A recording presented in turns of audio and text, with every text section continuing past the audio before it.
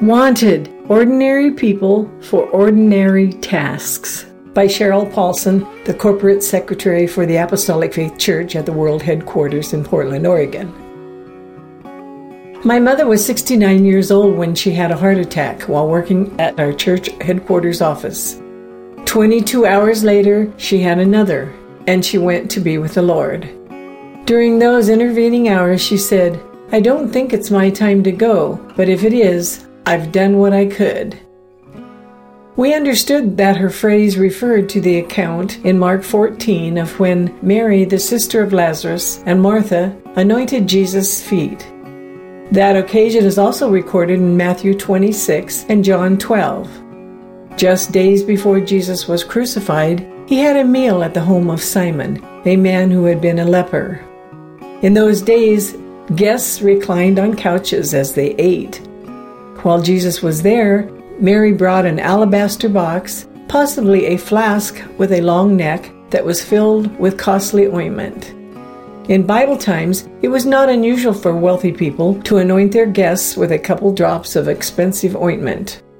However, Mary broke the neck of the flask and poured out all the contents on Jesus' head and feet. The cost of the ointment was equivalent to a man's annual salary, and its purchase may have taken all Mary's savings. The disciples, particularly Judas, were indignant, mentioning that the money could have been given to the poor. But in Mark 14, 6-8, Jesus said, "Let her alone. She hath done what she could. She is come aforehand to anoint my body to the burying." During Jesus' ministry, Mary had chosen to sit at his feet and listen to what he was saying. Might she have realized that he was going to die to offer redemption to all people? Maybe. Whatever she understood, she poured out the ointment in love and devotion. Mary did not do this to be great or make a name for herself. She seized a one-time opportunity and acted upon it. Yet, Jesus said, "Wheresoever this gospel shall be preached throughout the whole world, this also that she hath done shall be spoken of for a memorial of her." My mother was a quiet person who was happy to stay in the background. She would not have considered herself great.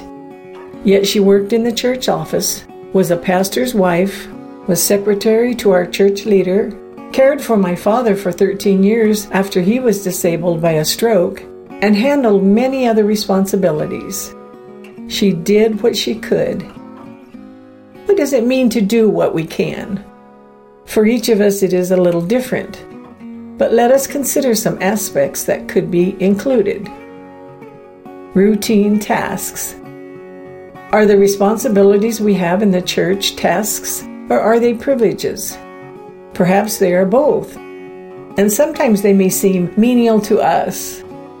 It is possible to perform church assignments out of habit, teaching Sunday school, being an usher, helping clean the church, singing in the choir, mowing the church lawn, driving the Sunday school van, and so forth.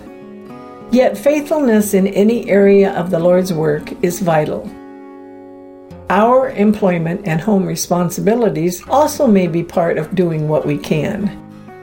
Regular and prompt attendance at our work, making a house a home, consistent and caring discipline of children, being a kind neighbor, and many other life activities can be done as unto the Lord, and thus bring glory to Him.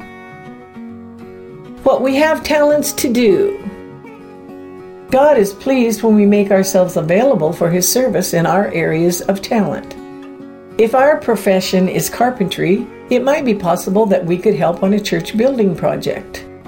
Someone with good cooking skills can take meals to families going through a difficult transition. People who are outgoing and can easily talk with new acquaintances could be helpful as church greeters or evangelistic efforts. Musical ability can be improved by practicing and then used for God's glory.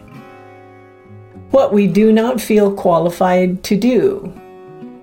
This area might be a little more challenging. Have you ever been asked to do something in the Lord's work that you felt you were completely unqualified for? Or has the Holy Spirit prompted you to speak when you wanted to remain silent? These are the times when we must lean hard on the help of the Lord. Perhaps He was more able to bless our efforts then than when we seemed to be qualified for something. Someone once asked a veteran minister if he still became nervous when he was going to preach. He said, "Yes, but after a while you'll realize that the Lord has always helped you and you know He will help you again." If doing what we can is something we feel unqualified for, God will help us. What we do not want to do. Consecration is tested in this area. Perhaps we have been cautioned not to say, "I'll never do" some specific action. Doing what we can may include tasks that we dislike, at least in the beginning. One lady who has now gone to heaven was once talking about a specific city and said, "I'll never live there." Later, her husband was asked to be the pastor in that city, so she went to live there. She even came to like it. Giving up what we want to do.